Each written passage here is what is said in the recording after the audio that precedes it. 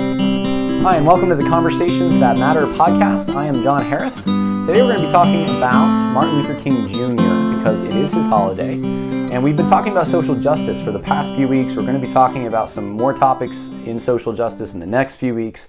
And I know I wanted to talk about gay Christianity this week, but I thought because of the holiday, we're going to do this instead. There was a news item that caught my interest from last week in Baptist Press called MLK Taught as Christian Hero at SBC Seminaries. I think for conservative Christians, there's a sense in which they do not know what to do with Martin Luther King Jr. And now some conservative, Southern Baptist seminaries are deciding to grandstand him as this Baptist thinker, theologian, someone to emulate, a hero. And there are some issues with doing this. And so I want to talk about the phenomenon. What is going on within these seminaries? Why is this happening? I want to talk about who Martin Luther King Jr. was, the different interpretations of Martin Luther King Jr., especially as it concerns liberals and conservatives. Because look, like Rush Limbaugh can have his Martin Luther King Jr. and he will quote the I Have a Dream speech and say he's living up to that legacy, and then Al Sharpton will have his Martin Luther King Jr., and they're completely different. So I think it's important we talk about who Martin Luther King Jr. was. And then what I'd like to do at the end is talk about where a Christian conservative places Martin Luther King Jr. So I am of that tribe, so if you're interested in how someone who is a Christian and a conservative views Martin Luther King Jr., then you will enjoy this. So let's start off with the Baptist Press article here. The original story was published on January 18th by David Roach, and it starts off talking about Bob Lawler, a mission catalyst in California and a Baptist association there. And after the Charleston shooting a few years ago, he got together 48 diverse churches, ethnically diverse, and they decided to talk about Martin Luther King Jr. Lawler talks about the I Have a Dream speech and uses Martin Luther King Jr.'s words. And he talks about King as though he is a gospel ambassador. He says that the efforts that were humanitarian that King forwarded were based on the gospel. Now, where did he get this idea? Well, the article says it's from Gateway Seminary, Southern Baptist Seminary he went to, and then they interview a professor at Gateway Seminary, Leroy Gainey, professor of educational leadership, and he said that every Christian minister needs to know about King. He says, at least during my lifetime, there is no greater Christian or Baptist leader than I can see than Martin Luther King. So that is quite the startling statement. I mean, he's a Southern Baptist. He lived during Billy Graham's time, but no, Martin Luther King Jr., he is the man. And he's someone that you need to know. It's essential that you know about him if you're going to be a Christian minister. Now, there are a lot of Christian leaders, Puritans, reformers, theologians from church history that, there's so many you just can't know all of them or be intimately familiar with them. But he's saying he's towards the top of this list. You need to know about him. King was not necessarily a theologian, though. He wrote about social things, about political things, and sure, theology drives that, but he wasn't a theologian per se, which makes what Midwestern Baptist Theological Seminary does with King even more startling. They say he is one of the 7 chief theologians in the Baptist tradition, and he's celebrated there. And at New Orleans, he is taught in the Baptist Heritage. Southeastern gets the prize because they have him in church history, ethics, pastoral ministry, and public theology. And when I was at Southeastern about a year and a half ago, I remember before the MLK 50 event, which caused all sorts of controversy, there was a 3-credit class given to any Southeastern student who wanted to go to that event, and I think they had to do like a paper and they had to meet once or twice. They could go do that. They could get the 3 credits. So they love him there. Southern Baptist Theological Seminary studies him in Christian ethics, Southwestern in a class on Bible and race, and classes on the Bible as moral issues. And then the last 5 paragraphs are quotes from Walter Strickland, who is Southeastern Baptist Theological Seminary's, well, he was at least, I don't know if he still is, but he's their director for Kingdom Diversity. There it is, Vice President for Diversity. And he talks about the fact that he thinks students who are going to become ministers, should model King's reliance on Scripture. Which is interesting because if you read Martin Luther King Jr. and listen to his speeches, he used a lot of biblical imagery, but so did Thomas Paine, right? There's atheists out there who can, in common sense, use a lot of Christian imagery. So King does this, and the way he uses Scripture, though, is interesting. It's not, more often than not, it seems like it's eisegetical. It's a lot of images comparing, obviously, the Hebrew enslavement to what African Americans were going through in their struggle for civil rights. But there's one story that stood out to me. I was actually going to talk about it later, but it's pretty prominent in King's thinking. I'll probably mention it later on. But he talks about the rich man and Lazarus. And the reason that the rich man is in hell, in King's words, not mine, in hell, is because he decided that in the fight for against poverty, he was going to be a conscientious objector to that. And that's the reason he's there. Now, why do people go to hell? Why do people get judged? It's not because they're a conscientious objector in the war on poverty. This is social justice language driving exegesis. And King is notorious for this. So anyway, that's an aside. But Strickland also says that King returned to the authority of Scripture and the belief in the Bible as the Word of God when he got older. And this is a common critique made against Martin Luther King Jr. is that he was not an Orthodox Christian because he wasn't during his early years. That is obviously true. And so there's this effort to kind of redeem him and salvage him and say, no, he came back to that towards the end, which of course there's all sorts of questions that raises. So what about his all the things he did before this moment in which he realized he was not Orthodox?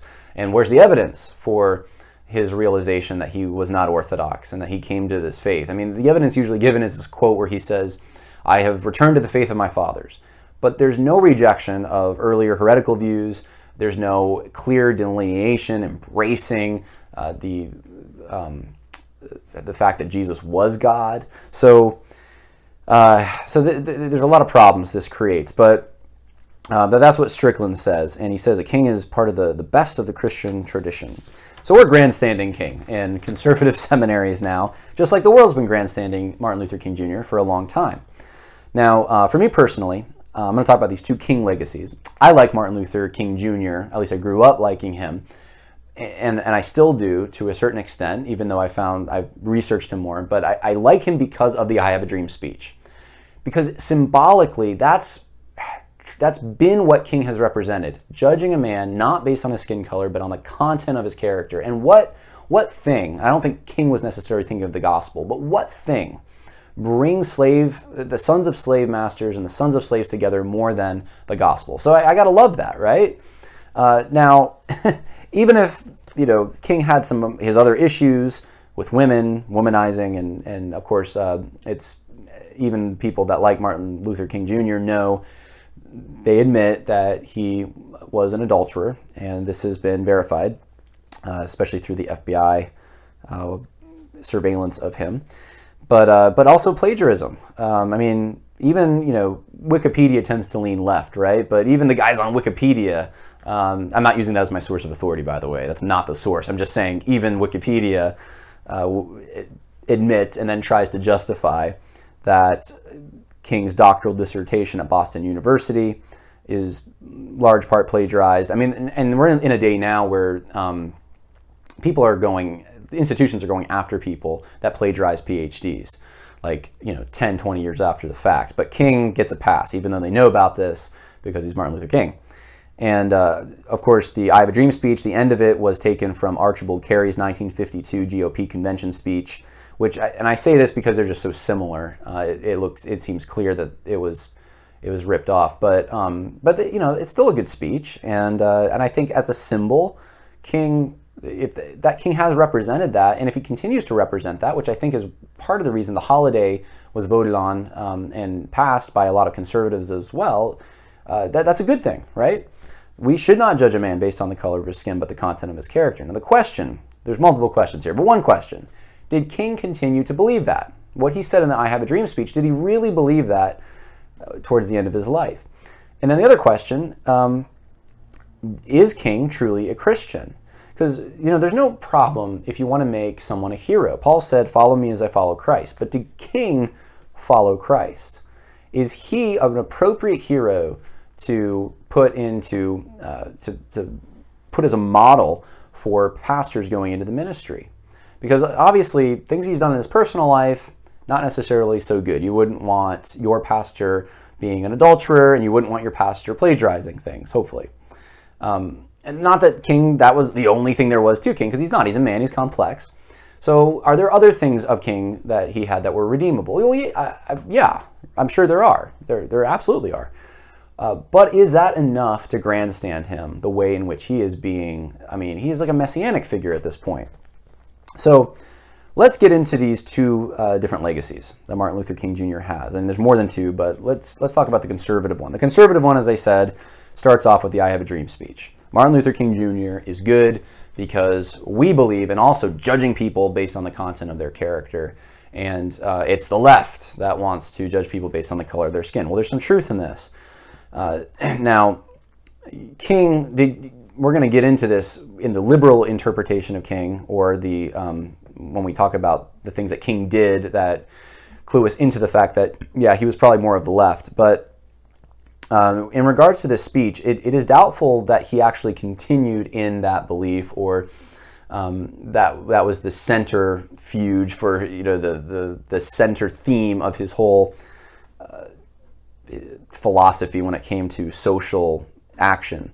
Because the I Have a Dream speech is from 1963. By 1965, he's doing the March on Chicago, and by 1967, there's 12 cities involved in his Operation Breadbasket, which I haven't talked to you about yet, but I will. And the reason this is important is because King does seem to start, he does judge people, it seems like, not just based on the content of their character, but on other external things, especially the fact that they are rich. And you even see that, it seems like, in his journey to India, which I'm going to get into a little bit as well. So, I think it's a little doubtful as to whether he stayed with this I Have a Dream speech mentality, what we've taken away from it. But the I Have a Dream speech is spectacular. And he fought discrimination in the bus boycott in Montgomery, right? I mean, there's actual rules on the books that he was fighting against. And that's so much different than today, where there's a systematic racism, but we don't know where it is because there's no law that we can use to change it, because all the laws are anti-discrimination, and there's no law that says white people must be treated this way. It's systematic. Well, King actually had an actual rule that he was trying to overturn. He liked the NAACP in the beginning because they fought for equal opportunity, and conservatives tend to like that. Equal outcome bad, equal opportunity good. Modern conservatives, that's what they say.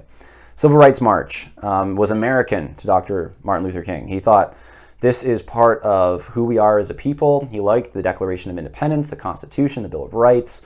This is just continuing in that theme. He would not have supported kneeling at football games. No way he would have supported that, given his love for the country. And what he was trying to get the country to live up to their ideals in his mind. There's also a distinction that he makes between a just and an unjust law. He uses Augustine to make this distinction during the Montgomery bus boycott. And for conservatives, I mean, that goes a long way. Unjust laws, Augustine, yeah, that's right down our alley. We're into Augustine. We like just war theory. We like looking at things the way that he did. And so King seems to make these distinctions and says a lot of things that conservatives today certainly can look at and say, we agree with that. But there's a lot of people, even liberals, that will have their areas where conservatives can agree with those things, right? So this doesn't mean that King is a conservative, which I've almost heard some outlets try to make the case. He would have been a Republican today if he were still alive, and maybe he would have. I don't know, but we don't know those things, and all outward indications, as I'm about to show you, seem to point towards King being a creature of the left. So, liberal theology, first of all. He liked Walter Rauschenbusch and the social gospel, and he liked Gandhi. And he was introduced to both of them when he was in Pennsylvania going to school. He thought Gandhi exemplified the love of Jesus. Now, what evangelical would say that? I mean, I hope, no, they wouldn't. I mean, Gandhi's not a Christian, right? So it's not the love of Jesus. I mean, maybe it's love, but it's not that love. He thought that well, I'm gonna jump to that later. We'll talk more about India, but when he went to Boston College, he wrote a paper, and I'm actually going to link this. So if you go to the info section, you can check it out. The Humanity and Divinity of Jesus, one of many papers that he wrote. It is very clear when you read this paper, he did not believe in the divinity of Christ, not in an Orthodox sense at all. So Martin Luther King Jr., not at this point in his, before he is graduated, he is a heretic at this point. He's denying Christ's divinity with knowledge that he is doing so. His pastoral call, he believes, was to set the captives free like Jesus did. But he doesn't talk about souls going to hell. It's to alleviate social conditions. Then in 1959, he goes to India. He sees the spiritual strength of the Indian people. Now, what evangelical is going to say that about a group of Hindus? That they have spiritual strength. I mean, it's in weird words if Martin Luther King Jr. was an Orthodox Christian.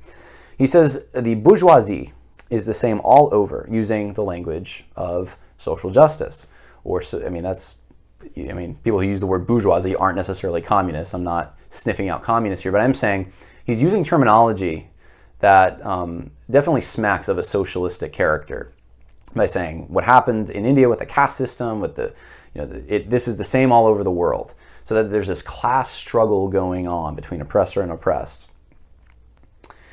Then we find out that, listen to this. Think to yourself, would an evangelical Christian who believes Jesus is the only way to heaven say this? He goes on this march in Selma, this is the Selma March, with Catholics and Jews. And he says, this is a big ecumenical event. This is like the Second Great Awakening. The Second Great Awakening. The gospel's not part of it. It's not why they're marching. The people that he's marching with don't all believe the gospel, but it's the Second Great Awakening? Okay. Let's get into some of his more, shall we say, politically liberal stances. So he has a march on Chicago, and he called the ghetto of Chicago a colonial area where the population was used for cheap labor. And he said this was an injustice. There were forced housing agreements where basically the stipulation was if you're on welfare, you don't buy property. You can't own property, which to some people that makes sense, right? But King said this is absolutely wrong. This is racism. And so he launches Operation Breadbasket. And Operation Breadbasket assumes that businesses are selling in the ghetto, but they're not hiring people from the ghetto. So he starts implementing quotas, this Operation Breadbasket, that you have to hire a certain percentage of blacks if you want to stay open, or else we're going to boycott you. And furthermore, you need to sell products made by black business owners. And furthermore, you need to deposit your money in banks owned by black business owners, or else we boycott you. So he's exerting pressure, and we're still dealing with this. This is the Al Sharpton thing. This is the Jesse Jackson thing. These are the race hustlers. King was involved with this at the beginning. It seems to be that's where they learned some of this stuff. 1967, this is in 12 cities, not just Chicago. And he has a specific problem with the Jewish landlords of the Lower East Side, and he says that they're implementing a color tax. So again, private property now is not as important to Martin Luther King. He's not defending that. This is not necessarily a free market or conservative idea to exert pressure on these companies or, in this case, it's the whole class of people. It's the Jewish people who own these slums, in his mind, so apartment buildings and so forth, that are charging these higher rents. And he's saying, that needs to stop. And he's willing to use pressure to do it, political pressure. He's against Vietnam. Military-industrial complex is profiting from it. He says it's one of the greatest injustices ever, Vietnam. And he encouraged draft dodging to follow Jesus. So if you're going to go to Canada, then you're following Jesus. I'll leave that one there. I'm not going to comment. So you see towards the end of his life, because this stuff, the March on Chicago is 1965. By 1967 is when you have 12 cities doing this, basically this hustling, or shaking down rather businesses. And then it's 1967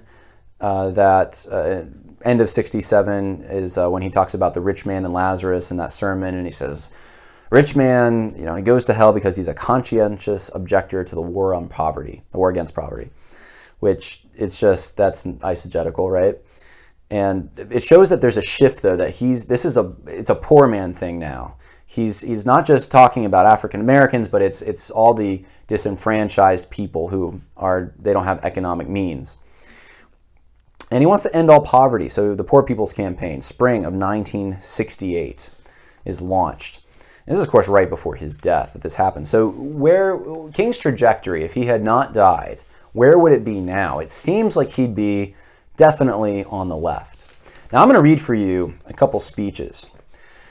This is probably the most important thing that I can do, is read King in his own words and let you be the judge. And this is 1968, these speeches that I'm about to read, these excerpts.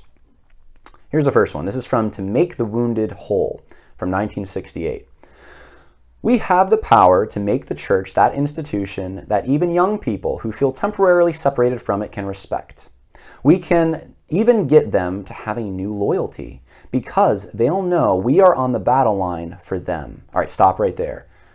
Young people, they're going to come in because we have a new loyalty. Is it the gospel that's drawing them in? This is the end of his life. So if he had the conversion, he had it. But no, why are they going to come in? Why are we going to get these converts? Well, we're getting converts from our social action, right? I'm going to continue. This is King. And they'll come to see that Jesus Christ was not a white man. Christianity is not just a Western religion. Which are both true, right? We can make the church recapture its authentic ring. We have power to change America and give a kind of new vitality to the religion of Jesus Christ. And he goes on and he says that Jesus started Operation Breadbasket and the first sit-in movement. It was Jesus who did that. And he says Jesus has the glow of the divine. This is from the end of his life, that Jesus has the glow of the divine. That was the same language he was using. Read the article that I put in the info box there. That at the beginning of his career, that Jesus, the divinity of Christ was this kind of, God more or less gave him this power, this energy to do these amazing things in favor of justice. I mean, that's not divinity. So anyway, that's from the end of King's life. And of course I'm not going to comment on all the issues with that, but there are some. He also says, I believe this is 1968. If it's not, it's 1967, this speech. I read it, though, in the autobiography of Martin Luther King Jr. This is the title of the book. He says, Christianity failed to see it had a revolutionary edge. And in the same speech, he portrays Jesus as a revolutionary, and he says that he's not inspired by Karl Marx, but he never contradicts Karl Marx. He proves that he understands Marx in this speech. And I'd encourage you, go pick up that book, the autobiography of Martin Luther King Jr., because you can read it there. But he does not contradict Marx. He just says Jesus is he's the better hero to put as our champion for social justice. It's not Marx. I wasn't inspired by Marx, but he doesn't contradict Marx's ideas, which is very interesting. That would have been the opportunity for him to do it. Instead, he makes Jesus out to be this revolutionary. Jesus was the original Marx. That's what it seems like he's saying.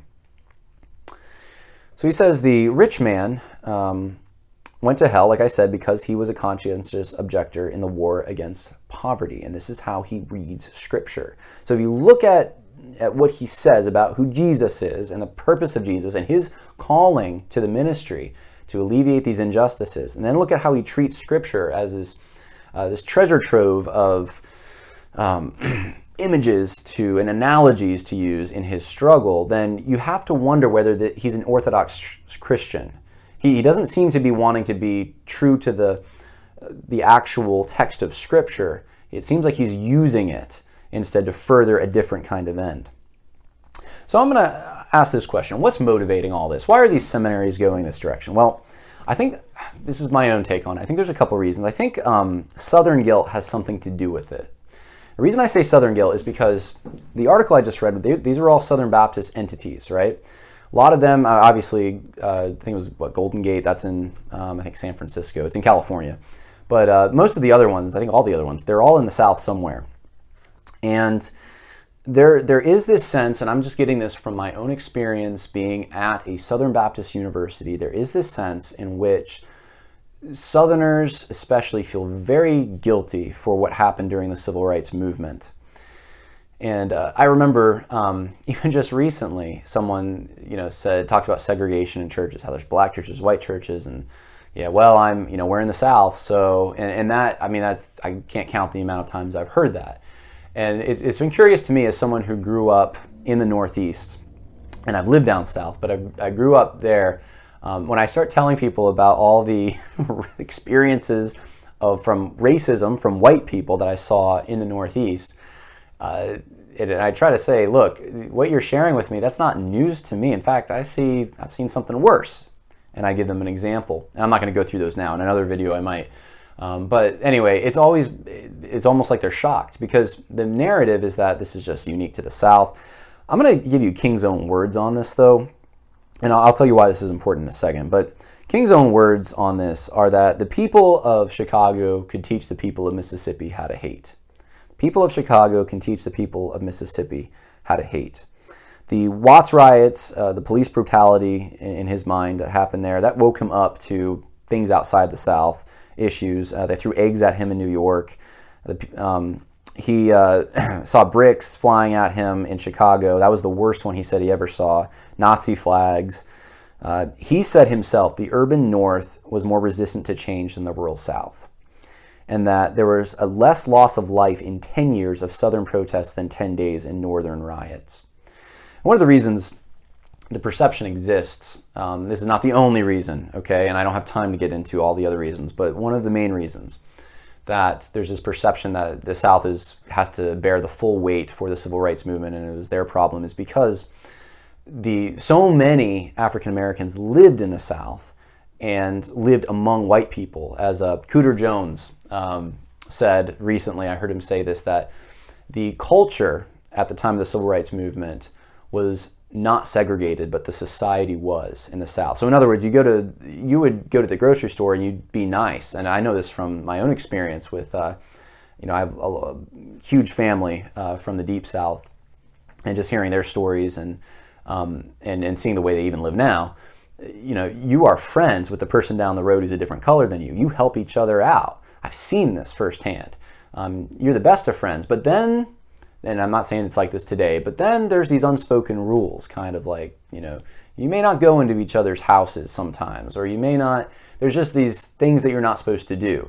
And that's where the separate drinking fountains and all that comes from. But this being said, this tangent that I'm on, which I'm going to wrap up here, the North, by and large, did not, unless you were in an urban area, have ethnic minorities around.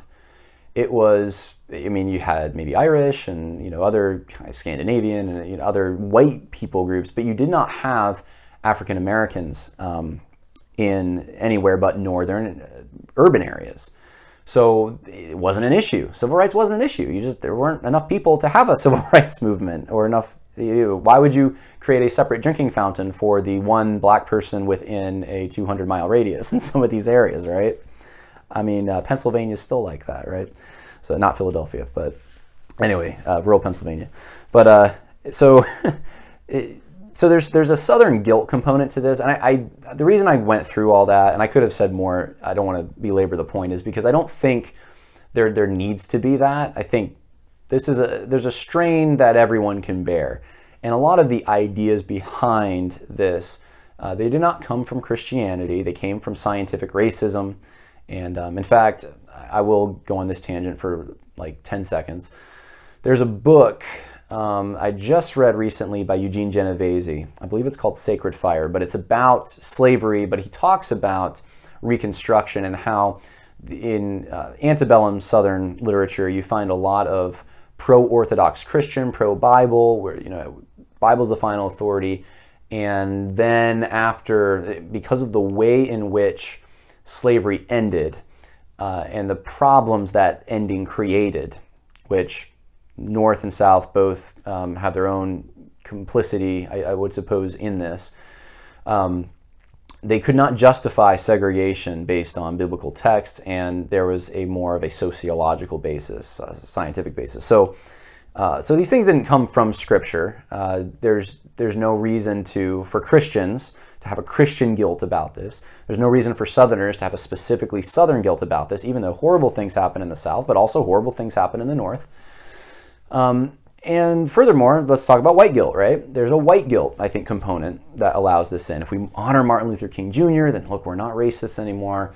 We can celebrate with the world, and our ancestors, we can just say, okay, they were wrong, but we're going to really beef it up to virtue signal, essentially, to show how great we are, because there's no other reason you'd celebrate the guy in the context of Christian ministry, because his lifestyle doesn't exemplify Christianity and his theology didn't. But that's the only other reason I can think of. They're trying to show people that, hey, we're not racist. So that's not a great motivation. There's certainly guilt out there, but guilt is borne by sinners, by those who did bad things. Guilt doesn't know a color, and I talked about this in my other videos, but I don't believe there is such thing as white guilt. You can say that I lived in a culture that did some bad things, just like every culture has, and you can certainly admit that, but to everlastingly celebrate a guy whose lifestyle and theology were not in keeping with let's say the doctrinal statement and the code of conduct for students on these campuses is a problem. And I made a prediction in the video I did on Southeastern. I said, they will be liberal eventually if they continue down this path. Well, this is an example of that, because Martin Luther King Jr. his theology is not an Orthodox theology. And so if people copy this, there is a consequence to it. They're not going to be in Orthodox land before long, because Martin Luther King wasn't. So I think those things factor in: Southern guilt, white guilt, Christian guilt, for being in the oppressor class, quote unquote. And then, there's a willingness and a desire to be on the social justice train. It's popular right now in the world. So Martin Luther King's popular in the world. Let's bring him in. So that's part of it. And last but not least, how should we think of Dr. Martin Luther King Jr.? I'm going to tell you how I think of Dr. Martin Luther King Jr. I'm very thankful for the I Have a Dream speech. And I think there's a reason to celebrate Martin Luther King Jr. just for giving that speech. There's a symbolism in that. And I wish, in a sense, that was where King stayed. If we're going to look at him positively, that's the pinnacle. So I can't ignore, though, his socialistic and heretical views, or his lifestyle. That was not a very Christian lifestyle in every way. So I could not treat the man as a hero. He's not following Christ, as Paul said. So he's a fallible man, and he did some helpful things, and those things should be commended, but he's not a theologian. And to treat him now as a theologian who's important for pastors to know, that's, I think, where the biggest danger comes in, because you can adopt his theology. So that's another area where social justice is creating a problem. I might add, too, that if Martin Luther King Jr. is a theologian, then that says a lot about what these people think theology is, because I talked about the watering down of academic standards, and Martin Luther King Jr. just does not compare to Jonathan Edwards, John Calvin, even Robert Louis Dabney. I can go down the list. Tozer, all the theologians these are theologians. MLK, he's not. So I think also contributes to the dumbing down academically to treat him that way and to put so much emphasis on him, because he's not helping people get a new perspective, or not, I shouldn't say a new perspective, a deeper perspective on Scripture. He's doing the social justice thing, especially as he progressed later in life. He was a social justice advocate, and that's why a lot of these guys might also like him. Birds of a feather, right? So we like the social justice. Dr. Martin Luther King liked it, so we're going to advocate it. So hopefully you can see where the problem comes in with this. And next week, Lord willing, we will finally get to boxcar number 3. That's right. So I said boxcar number 1 is issues of race, and then boxcar number 2, issues of gender and sex, Boxcar number 3, issues of sexuality, and this was, I'm stealing that, I'm plagiarizing from the Social Justice and the Gospel Conference. I think it was Tom Buck maybe said that, and I thought it was very helpful. So we're going to get to Boxcar number 3, I think, next week, and hopefully talk about gay Christianity if I have time to get that together. If not, we'll do something else. But thank you for listening. I hope that was informative. God bless. Bye now.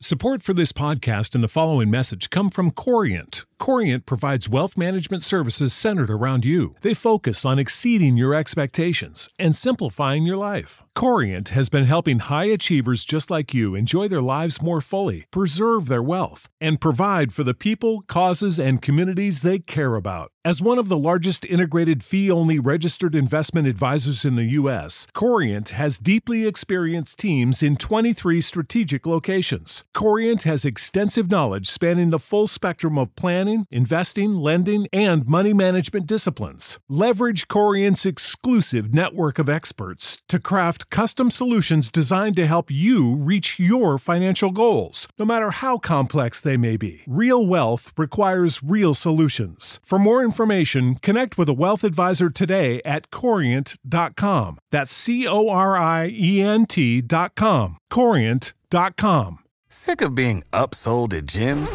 My guy, you're currently a base member? For $90 more, I can upgrade you to our Shred membership. For $130 more, you'll be a Swole member. And for just $300 more, you'll reach Sweat Platinum. At Planet Fitness, you'll get energy without the upsell. Never pushy, always free fitness training and equipment for every workout. It's fitness that fits your budget.